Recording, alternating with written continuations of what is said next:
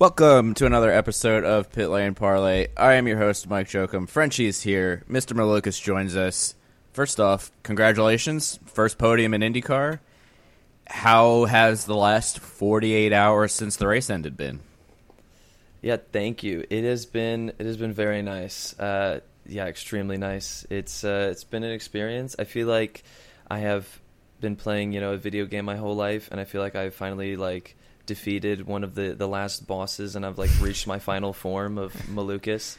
I feel like a changed person. I feel like I'm brand new. Yeah, it's almost like you defeated one of the Penske bosses per se in McLaughlin. Actually, two technically, because I think you passed Will Power in that last stint, and so you just have to defeat the, I guess, quote unquote top boss in Joseph Newgarden now, which is, he's probably the top boss at Gateway, that's for sure. Yeah, probably at Gateway, but I'm pretty sure Power's still leading the championship, right? Yeah, by 3 or 4 or something like that. 3 points. So I had one bit from St. Louis, and then we'll just talk podium and whatnot. I had the worst pizza of my life this weekend in St. Louis. Everybody says St. Louis pizza is pretty good. It's. I've never heard that. Yeah, Me either. I have heard it a couple times on Twitter today alone how good St. Louis pizza is, and my dad can confirm it was the worst thing I've ever eaten. But did you do a tourist trap? Did you get did you wait in a line for it? No. Okay, all right. Well, at least that's fine. We DoorDashed it with a delivery driver who was a very, very sketchy character, to put it mildly. Nice. My dad was so there's 15 steps out front of the Airbnb, and he's like, just go down and grab it from the guy. And I got all the way down there, and I turned around, and when I walked back up, he was like, I'm so sorry, I thought you weren't going to make it. So it was a rough start to the Airbnb trip. But anyway, I thought DoorDash was supposed to deliver to your door. Yeah, well, you couldn't take it up the steps. My dad was like, "Oh, be nice, help the guy out because it's a lot of steps," and then that's where niceness sometimes can come back to bite you. That's all I have on that one, though. What was so bad about the pizza? You didn't go to detail. Well, let's get a Gordon Ramsay review. I want to know the flavor profile. What hints did you get? The smells. When it hit your taste buds from the back to the Probably front. A lot of things I can't say on the podcast because it was really that bad, but it was really the pizza sauce. The pizza sauce was not marinara sauce. There was nothing. It was almost it wasn't. It was some sort of substitute for marinara sauce or pizza sauce or whatever. It was almost sweet and sour-y sauce. What? That sounds so bad. It was awful. It was awful. I don't think you could even call that pizza. But did you not just order a cheese pizza? Did you order something special? Nope, just a cheese pizza, and it had the worst sauce ever I've ever had. Interesting. So what can you relate it to for the people listening in? What is it relatable to a amusement park pizza or a Chuck E. Cheese? Worse. Wow. How was the crust though? Fine. You eat the first one, you're like, wow, this is weird, but I'm hungry, so I'm gonna have the second slice. And then you eat the second slice, and you're like, this is complete garbage. It's not even I didn't even want to save the leftovers because my plan was save the leftovers so when we get back from the track the next day, you have something there if you don't have time to eat. And it wasn't we didn't even bother. Did you have any dipping sauces with it, no, ranch or something? No. I also don't like ranch. You should leave a scathing review. I gave them 2 stars on DoorDash, and I said the pizza sauce is awful, and DoorDash took down my review for offensive language. Wow. I thought you were gonna say that they gave you a refund. Nope. Because that's probably what they should have done. Yep. No, it's cool. It's cool. But let's talk about race cars. Offensive language. So, David, you obviously love Gateway. You won both races there last year in Indy Lights. You came home second this year. What is it about Gateway that suits you as a driver so well? Oh, I don't know. I just feel like I said it in the press conference a little bit. I just feel like as soon as I enter the track, I feel like there's an invisible dome that you can't see, and as soon as I go through it, I feel like me and the track just get this connection, and I just get super happy and excited. And I don't know. I love the flow of the track with the way turn 3 and 4 are to 1 and 2 being a bit tighter, and you get the quicker 3 and 4.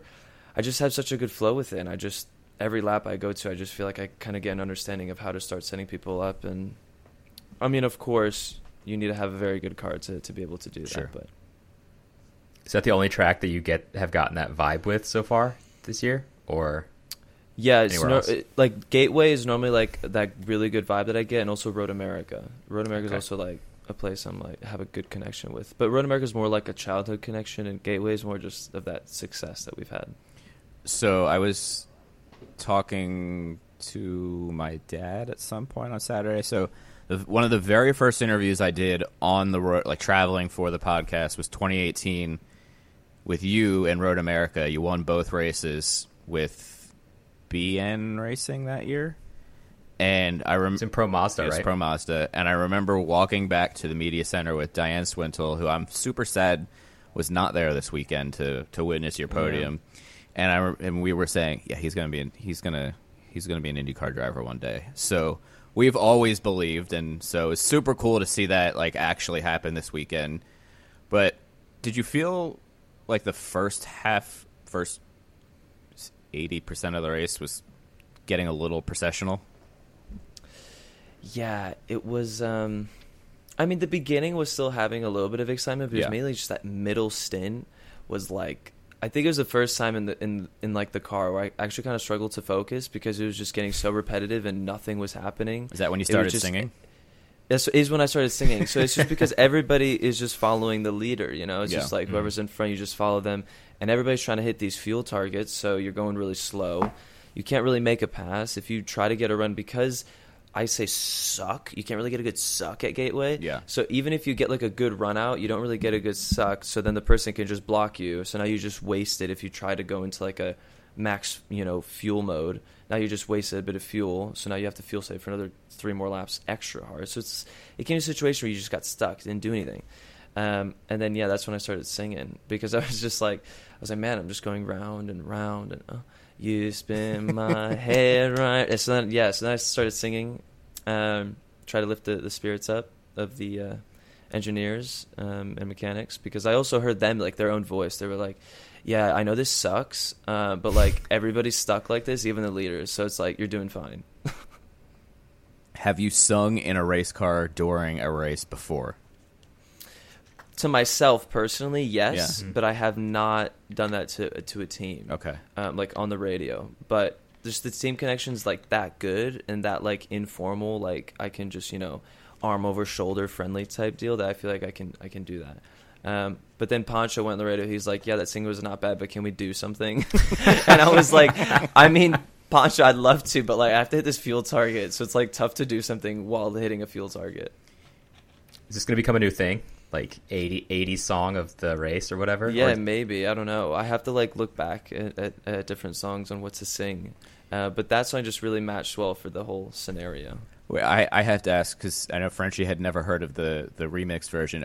Were you singing the '80s version or the remixed Flow Rida version?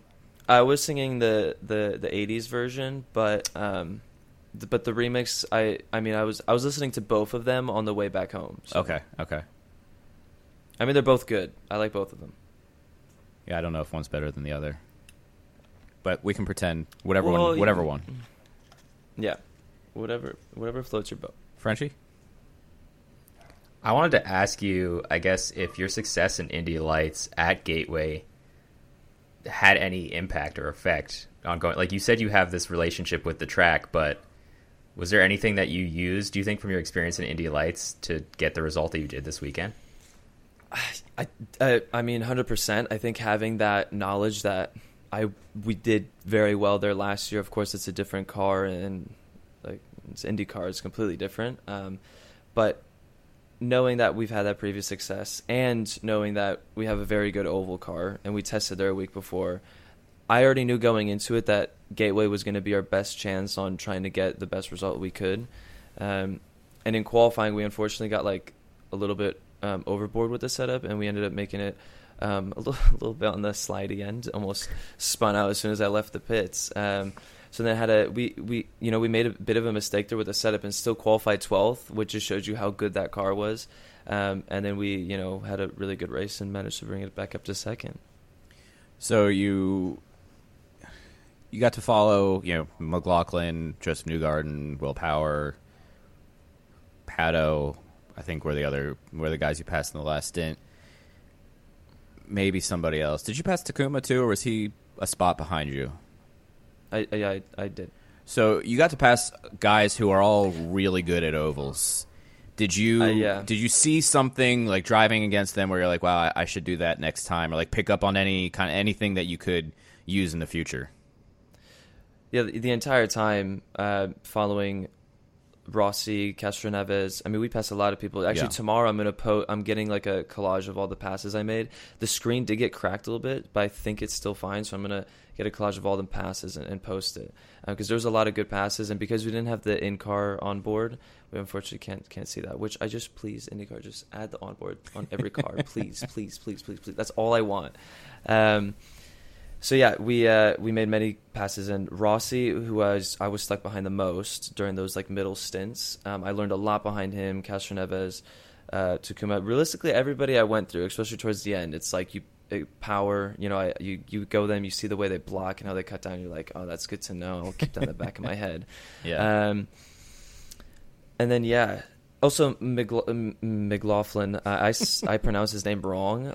And it's McLaughlin, and so we did enjoy listening to that in the press conference. So which makes sense because I know Penske care about details. So true, can't get those spellings wrong or anything like that.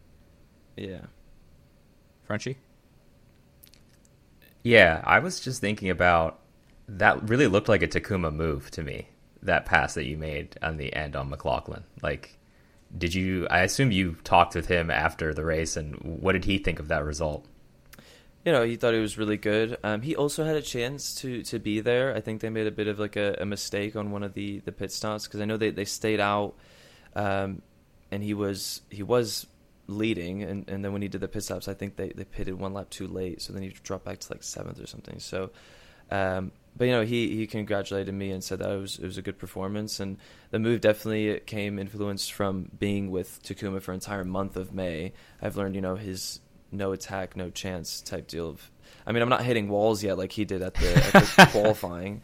That's a long and continuing, yeah, that's a long way until then. But definitely, getting that attacking kind of form coming from him. He's very aggressive and can manage to do it in a good way. So that came a little bit from him and just having a lot of confidence with the car to do that outside line, and also just being a rookie and then seeing an opportunity and really trying my best to make the most out of it. So before the eventual red flag came out for the rain, you pit about 5 laps, I think, before it came out. When that red flag came out, were you kind of like, shit, if I just held it together for like a couple more laps, I could have won this race? Obviously, we didn't know at the time if it would go back green or not, but like did something like that cross your mind either when you were pitting or when that yellow flag came out for rain? Yeah, so we didn't have any thought about the rain inbound. If we did, we probably would have fuel saved, but the problem was we ended up running out of fuel. So okay. we pushed as long as possible because we had it all worked out beautifully for us. We had the clean track, like there's nobody in front. So we were hitting these lap times that was like a second quicker than the leaders, which they've already pitted and put these new tires on, and we were still going quicker because they were stuck behind traffic. So we were trying to stay as long as possible, get that time cut off. But then we ended up running out of fuel. Maybe we could have done one more lap, but that would be it.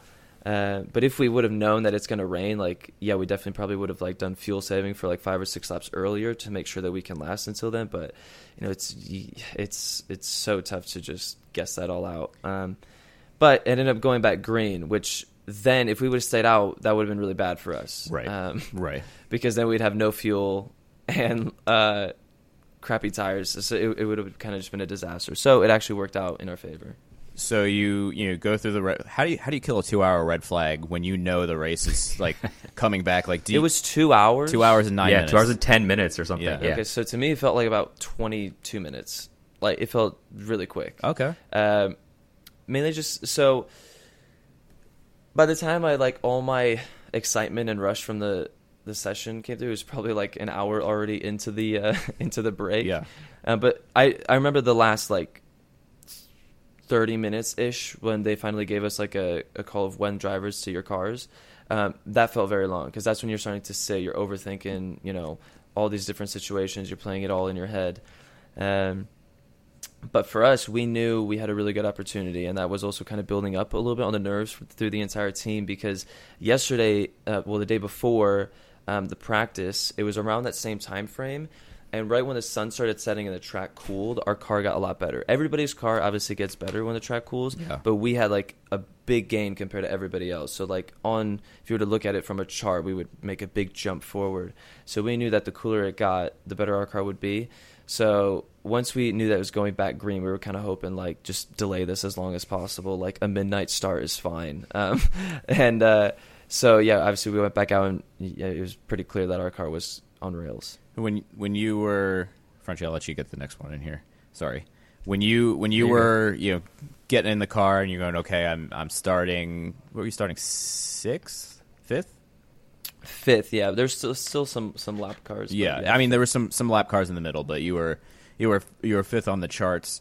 What was I think I have a shot at finishing, second, third, winning. Like what was your mentality at that point? Going like what were you thinking? I was thinking we definitely had a chance for a podium. Yeah. Just because I also knew that Pato and Power had to do a bit of fuel saving, and we're on worse tire than us. We had like practically brand new. So I definitely knew a top three, but the two Penske's, I wasn't really thinking we were going to catch up to them, especially since by the time I got around Power and Pato, it was like a big gap. Yeah. But yeah, we still managed to catch up to them like pretty quick. But once I got close, it was so tough to get any sort of run. So I kind of was just going to be stuck there, and then thankfully we caught the lap cars, and that kind of tightened us up to where I was able to just barely get a run on McLaughlin. But I wish I would have done the higher line sooner. Yeah. So first off, I noticed when you got around Pato, you were about 3 seconds back, and no more than 3 or 4 laps later, that gap was a second and a third maybe or something like that. It looked like your exit off of, or maybe in between 3 and 4 to your exit off of 4 was like phenomenal almost every lap. Like that was the section of the track that you were totally hooked up in. Yeah, it was definitely 3 and 4. 1 and 2 was kind of, I'd say, about the same, but it was mainly just, from exit 3 to throughout 4, we just would really get a good run.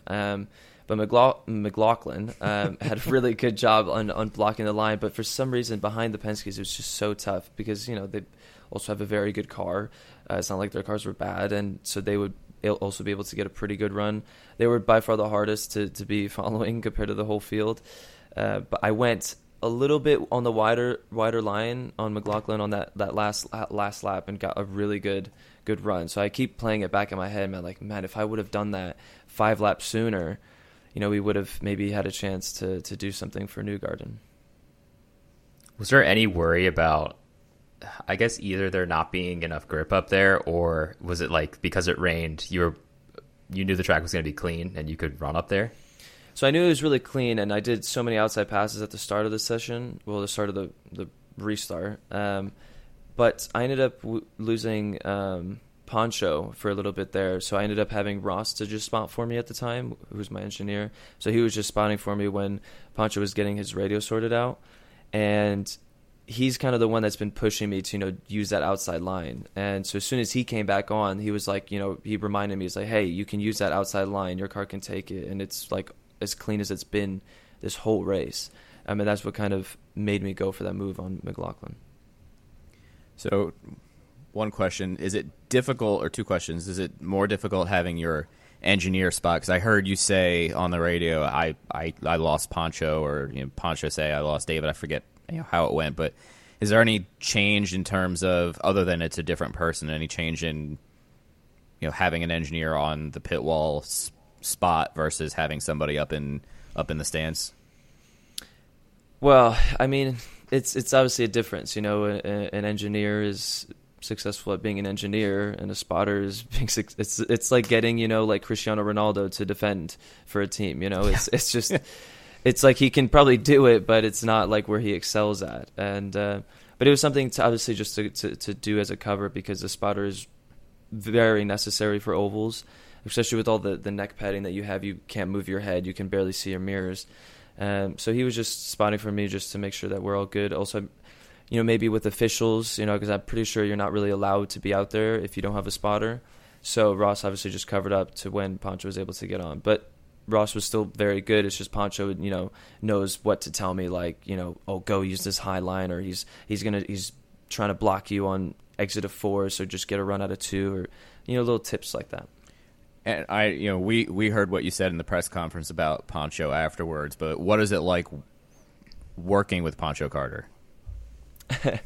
He's great. We started off this season, and the connection didn't really start off great because Pancho's Pancho. He's aggressive. So he's if I do something stupid, he'd be like, "Yeah, that was stupid. Don't do that again." And so I was like, "Oh well, that's kind of rude. What the hell?" But then I realized, Ross would come up to me or Dale. He's like, "No, that's just how Pancho is." But he definitely cares. So we built up to it, especially spending a whole month with him. It's the connection grew, and this race by far we had a really good connection going. And when he calls me stupid, I just know that he's just being out of love, truthful, brutally honest, and just wants to make sure that I get a good result. So it's getting better, and also since I'm getting better, I'm not from him. I'm learning from him. He's not calling me like stupid as much, so it's getting better. But when he says something like that, it definitely sticks in your brain. When he says like that was stupid, it's definitely something that's going to be remembered because your brain remembers things that are out of the ordinary. So it's like when people tell you if you want to remember something, picture like an elephant dancing in the room or something.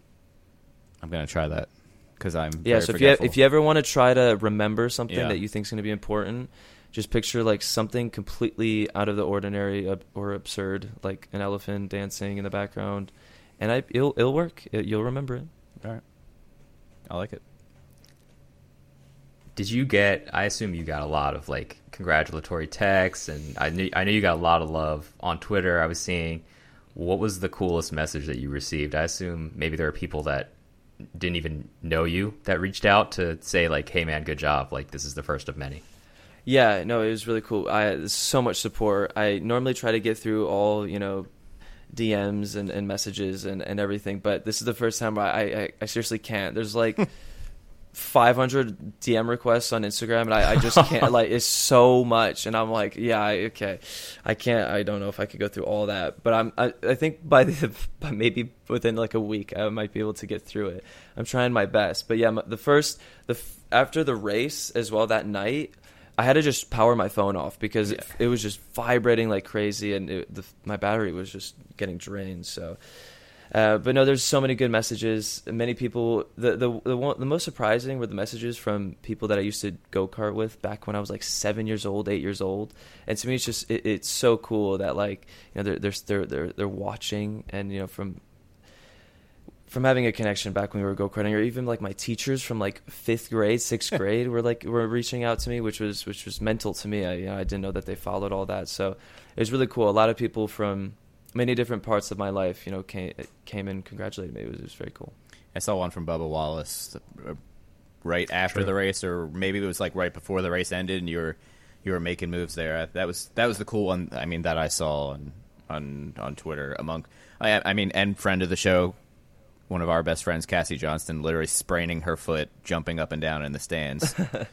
So yeah, and we got my mom, who never watches racing and like doesn't care at all about it, texted me afterwards. I was screaming at the TV this weekend. I'm like, oh my god, did we get her to continue to watch racing from now? That probably is not going to happen, but it was definitely a cool weekend. But so you pass McLaughlin. Did you at any point? I know it was when you passed him, it was going into the last lap. Did you think I've got this? I have a chance at Newgarden, or were you like, hey, I might be out of time? Yeah, it was definitely out of time. Maybe if there was like one more lap, I could have done something stupid, and like went crazy deep into 1 and 2 and try to do something. Since I knew that the high line worked really well, so maybe could have done something. But we had it was a little bit too far, and I went super deep in 3. But it was too far. Definitely had to need like another lap, definitely 2 laps to like set him up. So obviously, Newgarden's won 3 in a row at Gateway, 4 Yeah. overall in the 6 years we've raced there. From a driver standpoint, what makes Joseph Newgarden so damn good at Gateway? He's just so consistent. I mean, like, every lap he does. Also, when he gets to traffic, he just doesn't really seem to lose as much time as everybody else. He just somehow manages to get around them as quick as possible and in the most efficient way. And I think that's just the talent. Like, when I was rewatching the highlights and just rewatching the race in general, it's just that's what it looked like. He was able to just get around people a lot quicker than everybody else, and so he could just keep that momentum. And so it just ends up being where everybody's trying to just chase him with these pit stops and trying to get clean air to catch up to him.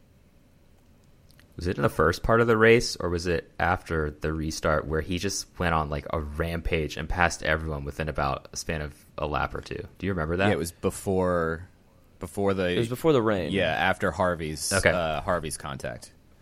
That was so nuts. I don't know what they did with strategy. Obviously, a lot of people at that time were doing fuel saving, and it looked like he was still pushing. The pass he did on Pato, he literally finished the move on Pato before they even reached turn 1. So it's very clear that Pato was definitely on a fuel save strategy. But yeah, I don't know how they managed to do that or what. But yeah, I mean, they did a good job.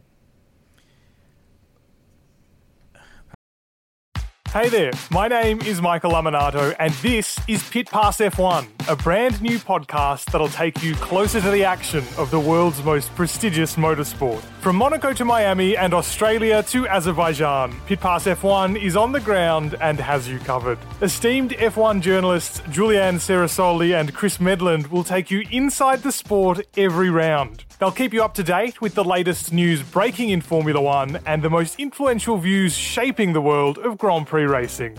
Every Friday, we'll be bringing you a track guide and race preview, and Chris and Drew will be in your feed every morning from Saturday through to Monday to keep you up to date on all the day's action on and off the track. So if you want to be in the know on the latest in Formula One, subscribe wherever you get your favourite podcasts and visit us at evergreenpodcasts.com. Pit Pass F1, a brand new show for Evergreen Podcasts.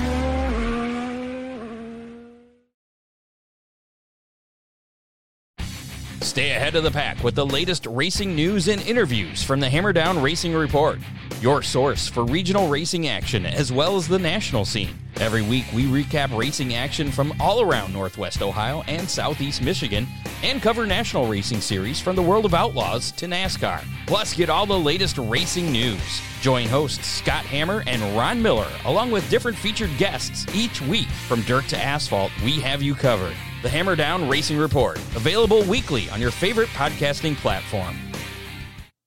I almost lost my train of thought there for a second. So you think of something crazy. yeah, You think gotta of the dancing elephant, dancing tiger. It could be a distraction. So you're in the press conference after the race, which has to be kind of slightly overwhelming, just because you're sitting next to Joseph Newgarden and Scott McLaughlin, and you hear.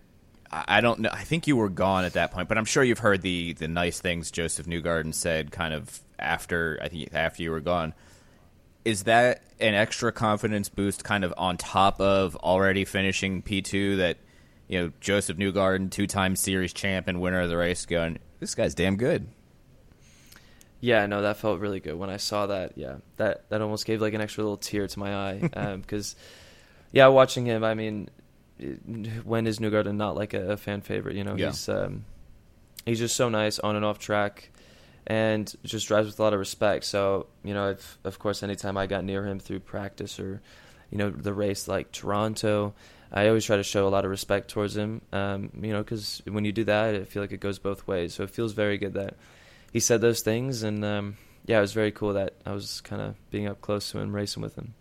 The one thing he said is, I hope he, I don't want him to get run over, like some guys do when they're too nice. Does that make you think like, okay, I can stick my elbows out a little bit more now that I've gotten some good results, or is it, I have my driving style, not worried about, making an unnecessary move or anything like that?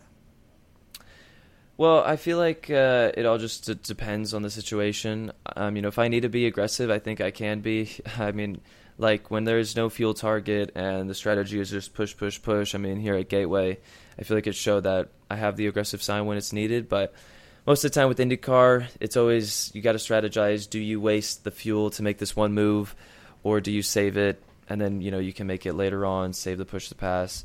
Because it feels like racing wise, you kind of just save as much as possible for the end. But yeah, I feel like I definitely have been maybe on the bit of the easier side, but at the same time, I am a rookie and I feel like I need to earn respect, and if I can respect other drivers, I feel like then it'll slowly build. And it has definitely. I remember at the beginning of the season in St. Pete, I was getting bullied. Like in practice, all the veterans would give each other gaps, and then I would come and they would just take my gap. Like they would not care. I was being like bullied. I was like, this is so hard.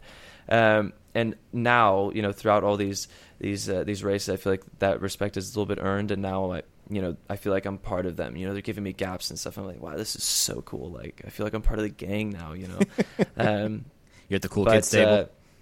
Yeah, exactly. But I feel like the aggression is gonna get there. It's just also I think a learning curve with how much to push an IndyCar, how deep can you go, how much brake pressure you can use at what stage of the tire. If you're going for a late move and you're braking deep on tires that are at the end of their lifetime, it's a lot different. You have to learn about it. You might end up locking a front left or front right or rears, that's kind of all going to be learned. And then once I know that what limit I can push at what time, I feel like that aggression will build and come. Do you think that seeing you nail this result, I mean, everybody has been impressed with your rookie season performance, but getting this result on the board, do you think that anybody's going to change the way they race you, like see you more as a threat? I don't know. That's something you'd have to ask them. Yeah, I don't know. I don't think so. I think you get good results, you get bad results. I did get a couple drivers congratulate me, Daly, Rossi, Carpenter, a lot of other drivers I can't really think of the top of my head right now. But I think that like kind of respect was already earned on track, but I don't know if this result will make them a bit more defensive or anything like that. I don't feel like I built any rivalries that race, so yeah, I don't know. So you've got kind of looking at the rest of the season. I don't know, only a couple more races. I can't believe this year's almost over, but Portland, you won. He won last year and finished second, right? Oh yeah. But I don't want to remember that one. That one was bad. That's when Kyle got like a really good pass on me and Linus. Yeah. I was trying not to go into specifics on the actual races, and then yeah, but you bring it up and it's just gonna be remembered. But you know what? Let's change the topic. I remember HMD qualified like 1, 2, top 3, 5 4. there. Yeah. Or 1, 2, 3, 4 maybe. Yeah, 4 or 5. I just remember HMD was on rails there. And then Laguna, where you had a couple good results last year. So do you feel, what, momentum is in my favor? I've got at least, a top 10 car the last couple rounds of the season before we wrap up the year. Yeah, that Rookie of the Year battle is like heating up. It's getting tight, yeah. So the actual championship and the rookie championship both getting tight. Yeah, so, looking at last year, I know Grosjean had a lot of success at Laguna and had that amazing pass on Jimmy Johnson. Very aggressive, yeah. But Portland's a bit of a unknown. I don't know how that's going to play out, but I know our car has been a lot better since the start of the season because, at the start of the season we got a car that I didn't really know or didn't really like, and so now throughout this season we've managed to find a car that I liked, and now we start with that car that I like, and then we can build onto it. So it just keeps getting better and better, and I feel like we're making, every team's doing that, but I feel like we're making a little bit bigger jumps than other teams. So I feel like we keep closing that gap down. So going into Portland, I know that we'll have a pretty good car going into it. Just going to have to figure out that within the practice sessions that we get to tweak it as much as we can. But Laguna, I feel like we're going to be pretty good, But yeah, it's going to be tight because, it seemed like Rahal, they kind of found something with their car recently. So all of them have been a lot quicker with the road courses. So yeah, it's going to be interesting. Is there one between Portland and Laguna, which are, while both road courses, pretty different in terms of, layout and driving style? Is there one you like more than the other? Well, Laguna is just an amazing track. Yeah. It's so cool. There's so many different. Each sector is just very different of each other, and they have the special corkscrew. I'm excited to see how that feels in IndyCar. Just going that much quicker. But yeah, no, Laguna's a lot of fun. But Portland, last year we had a lot of success in Indy Lights, and I really like the flow of that track as well. So I'm excited for both of the races. I like both of them. Probably like Laguna a little bit more. Frenchie? Yeah, I was just thinking about the first corner at Portland, and I know you've obviously been through that in Indy Lights, because I remember there being some chaos last year. Like, that race was pretty just insane, like IndyCar. Yeah. Does that give you any extra nerves at all, just knowing that there's a corner like that you really don't know what's going to happen? Well, in IndyCar, I feel like it's going to be a little bit less stressful because the IndyCars are built like tanks, and I feel like you can definitely give some tappings here and there. Again, I'm going to bring back that Grosjean pass. You could definitely hit people, and it's fine, and the car can take it. When in Indy Lights, especially because it was late in the season and there was so much, the championship was just so tight, and everybody was kind of very nervous. I remember the start, everybody, including me, we all just went straight. We didn't want to risk it. So we kind of like strategized, and like, I locked up my front brake, so that was like my excuse. I was like, well, I locked up. I'm going to go straight. And so we all managed to come out there like clean because, there was a lot on the line, and just coming into that corner, it's just so nerve-wracking. So, I don't know. I think it really just depends where you start. If you're starting mid-pack going into that corner, it's going to be fun. It's I don't know. Don't watch the highlight of the year Dixon ended up in the grass and still won the race. Is that 2020?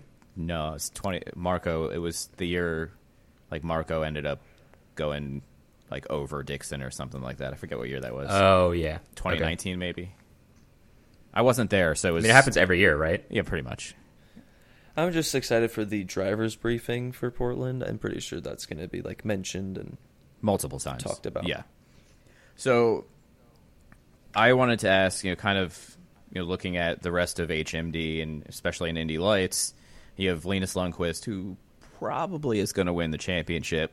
I asked him to describe kind of like your driving and you as a person this weekend.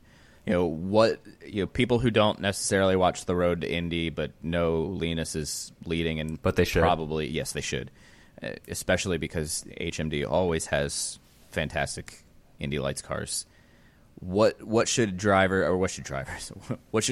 and fans know about Linus Lundqvist as he hopefully enters his championship winning weekend soon and then gets into IndyCar?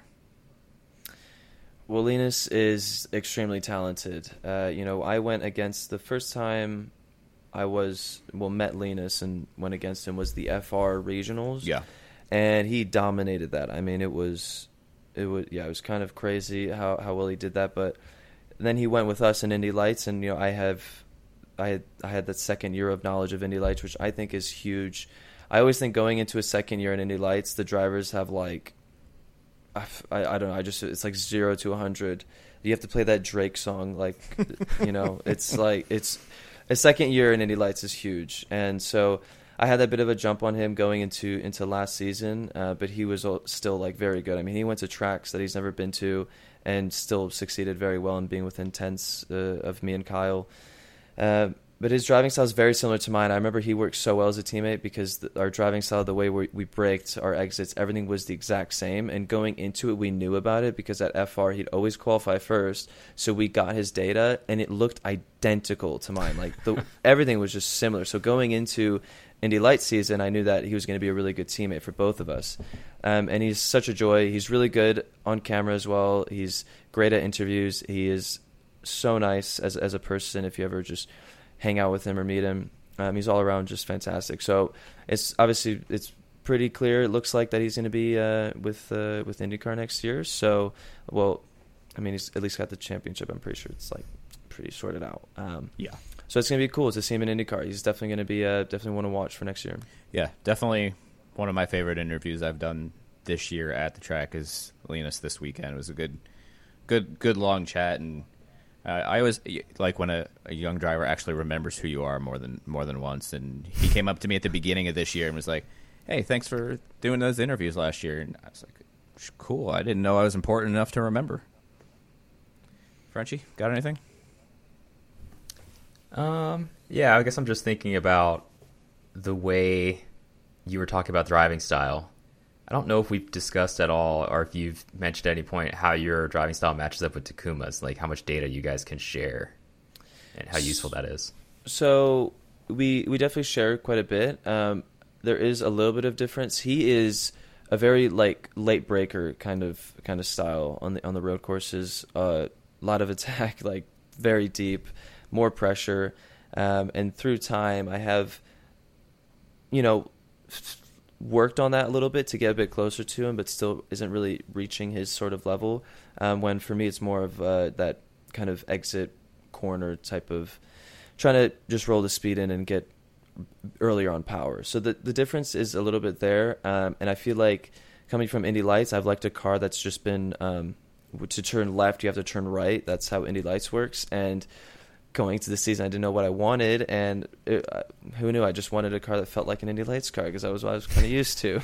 So we definitely loosened up the car a lot more, and I feel like compared to Takuma, I'm a little bit more on the loose end with the way the cornering is, especially on the braking. I have a little bit more rear locking involved as well, which, for I guess for Takuma's style of that late attack probably doesn't really fit too well, but there's still a lot that we connect with. So you get an off weekend this weekend. Are you going in on a short vacation? Are you testing? Do you have no off weekend? Well, I know we're testing at Laguna on Monday, but I still have the weekend off, so I will be trying to get a tan in because I'm just very pale, and I tend to not get a tan, and I just get red and then just go back to just no tan. I feel that. So, yeah. But my sister said I need to, build up to it, so I'm going to, I guess... Base tan. So she's going to help me. So I'm going to, go out and, intervals and, really strategize this out. And so I have, I'm actually leaving right after this interview to go over there and just have a whole week of just trying to build up this tan. So we'll see how successful I am. I don't know. I wish you the best of luck, and don't get red because I hate getting sunburned. Yeah, being sunburnt. So actually before, I did go there for one day before we left to Gateway, and I did get a bit of a burn. And I was outside for, I swear, 45 minutes, and I somehow burned. And I don't know. I'm the same way, so I get it. Yeah, so my sister's like, oh, it's because you're just so pale, you're just going to get burnt right away. So she's like, we need to strategize it, whatever. And so I was still a little bit burnt, and you get the uncomfortable feeling, your body keeps shaking because it's trying to build up heat because it's all your blood cells is trying to repair your skin. And so I went, and it was still kind of there when I went into the car on Friday. And so they went and they put the belts, and they they tightened the belts and they smashed down on the belts, and I just had a little squeal inside of my helmet. I was like, oh my God, that was so painful. But thankfully, the adrenaline rush you get on track that took away all that feeling. So I didn't feel it on track, but definitely afterwards I could feel a little bit of the burn on the shoulders. So let's end this episode so that you can get on the road. But your prediction for IndyCar, we have to do a prediction here. So powers up. We got to recap our predictions. Yeah, too. we'll do that. Actually, we'll do that real after. quick. We'll do that after. Okay. So let me see here. I can pull up the standings for you if. I can share my screen. I have it. Oh, what just happened? Okay, we're back. I have mine right here. Yeah, if you want to share it, go ahead. It's maybe not letting me. I got a second screen now just for this, so now I can. Oh, perfect. Just be Upgraded. very, official. Yeah. Okay. Oh, hey, I'm 16th in the standings. Wow. Very cool. Moving up.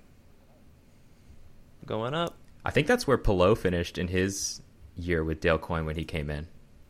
See, there you go. Well, I have 2 more races. Hopefully we can jump Lundgaard. Lundgaard's right in front now. Yeah. Ooh. Yeah. 11 points, right? Who's in front of It's a Lundgaard? good battle between me and Lundgaard. I knew, going to the start of the season, I knew Lundgaard was going to be a big competitor. Actually, because I go-karted with him in the Ricardo kart. Daniel Ricciardo, he had a little Ricardo kart, which was just a spin-off of the Burrell. Is that the picture that just came out, resurfaced or something on Twitter? Oh, I don't know. I didn't see any. Did you see that, Mike? Yeah, I'll text it to you. Who else is in that picture? I forget. Lundgaard and Rasmus Lind. Oh, that's right. Rasmus Lind with long red hair. Yeah, so I remember I was in that team and was really good friends with Lundgaard, very good friends at the time. So I knew he was very good, extremely good. Mike, to answer your question, Grosjean is in front of Lundgaard.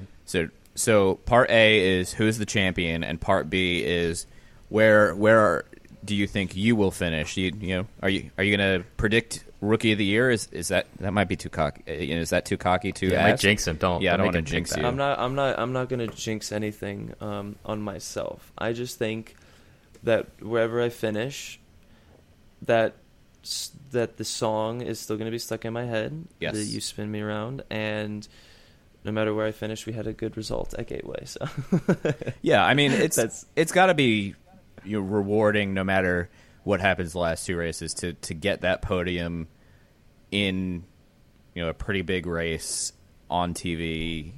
It checks off a lot of really cool boxes in a rookie season. The only two rookies to get the podium this season. So Yeah. I mean, Yeah. you're competing with the So- big rookie class. So Lundgaard messaged me after that, and he just said GG. Like it was funny because obviously we matched his best result there, so the battle's not over yet. Especially after Nashville, like I was like, ooh, that's a big gap Yeah. now. I was like, so then after that he was like, it's not over. So I was like, it's all fun and games though. It's good. Yeah. No matter who wins, I feel like both sides deserve it. Well said. Championship prediction then? See, well, I'm a big Will Power fan. I love Will Power, Yeah. and I always talk to him in the RV lot. He's great. He's just so nice. So I'm just really rooting for him. I'm like a big fanboy of Will Power. So I have to go for Power. All right, we'll take it. And Frenchie, how did our predictions go from Gateway? I think one of us picked our co-host right here. Not Yeah, to brag, you did. but it was me. Awesome, nice. So you got good points there. He did. He won probably because of that. Because I had Connor, who finished 23rd, Colton, who finished 11th, and then Scott McLaughlin, who was 3rd. And then, obviously, you had David. You had Felix, who finished 16th, and then Will Power, who finished 6th. So your average finish was 8th, and mine was 12.3. I'll take the victory on that one. Yeah. Okay, Smoked him. IndyCar, Portland 2021. Oh yeah, why don't you put in Portland predictions while we're Let's do it, while yeah. we're on here. Frenchie and I will save ours for next week, but we'll Yeah. allow early entry into predictions. Okay, it looked like Chip were pretty dominant last year. Yes, that sounds right. Plo won last year. Yeah. I think Dixon so, yeah. 3rd. Marcus Ericsson 7th. Oh, wow. Jack Harvey finished 4th in Portland last year. Oh. All right, that's good. But that was with Meyer Shank, Oh right? yeah.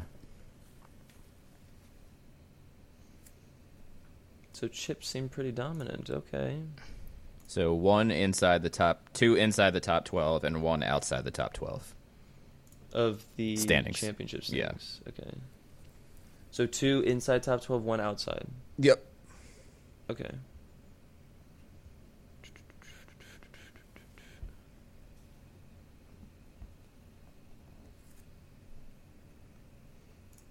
Okay. I have a bit of a guess. So who goes first? You can get all yours in, and then Frenchie and I will do ours next week. Okay. When we do our episode. Okay, all right. I will do Pato and Dixon for inside top 12. Okay. And then outside of top 12, I'm going to choose Callum. Oh, damn it. I was just looking at taking him. You took that one from me. Yeah, he picked a lot of good people that we now can That's have. it. So. I am going to DM him right now. I'm going to be like, you better get a good result. And then I'll put him on my fantasy league as well and just double down on it. Oh, I haven't checked my fantasy league to see if I actually did anything. My So public fantasy team stinks. Wait, I thought Right. you did pretty well last weekend. I don't know. I might have. So I did so before the race and Gateway, so many people came up to me and said like, I have you on my fantasy league. So that really motivated me. I was like, man, it was a good like Yeah. 8 people came up to me like, I have you on my fantasy league, like don't suck. And I'm like, okay, I'll try my best. I think So, I had you in mind. Actually, too. I did. Yeah, I did too. So yeah, shout out to them. I think we got pretty good points there. I'm like really cheap on that, right? I'm like $18. Yeah, you're probably going to jump up into the 20s now. Isn't that crazy? I'm Yeah. only worth $18. Why can't they like just saturate it? Like just put instead of $18, just say 18 million. So like just make everything in millions. So just true. keep everything the same, but put it in millions. So I'm like 18 million. That's just like so much cooler. That's what they But do. what's the top? Is only $30, right, for Joseph? Yeah, Or so like somebody- why is it so low? Like that's just boring. Make it like 30 million. You know, like that sounds cool. Like 30 million on him, 18 million on David. IndyCar, if you're listening, please update the dollar values in your fantasy league. Yeah, I agree. We need to add some No, zeros. like seriously, Yeah. like Feel higher stakes. it just doesn't sound right. Like Newgarden is worth $30. Like no, it's just, Make a good point. yeah. Hard to argue.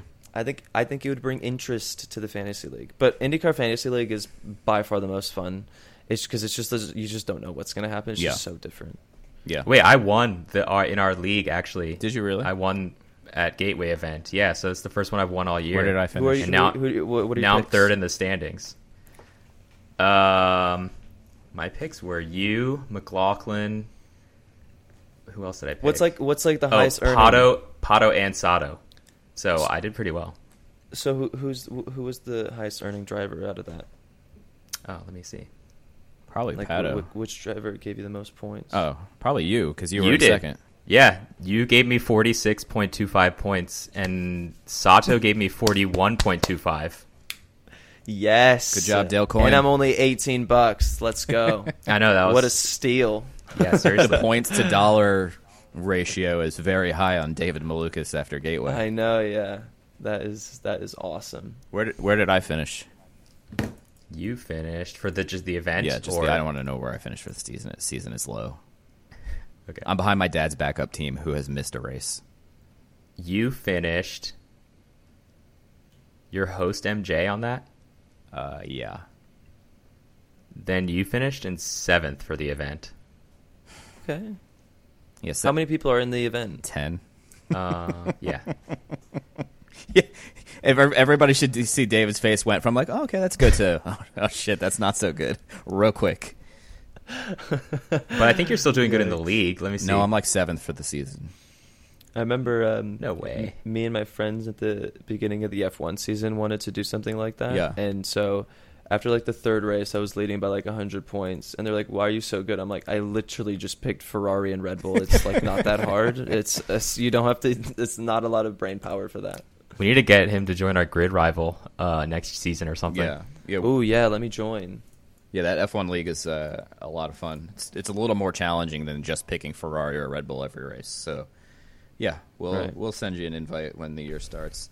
Anyway, we'll wrap it up there. Everybody enjoy F1 this weekend. Again, David, congrats on the podium. Super awesome to see. I know we'll obviously be the first of many. Definitely. And yeah, everybody, Good luck on your tan. good luck on the Yeah, tan. thank you. Thanks again for having me. And hopefully you can get better pizza in the future. Yes, better And pizza. recover from whatever sweet and sour pizza you have. Yeah, that was gross. Anyway, yeah, we'll have you on again. I guess it'll be right after the season ends. So looking forward to see how the last couple weeks play out, and we'll do this again soon. Everybody, Awesome. have a lovely weekend of racing.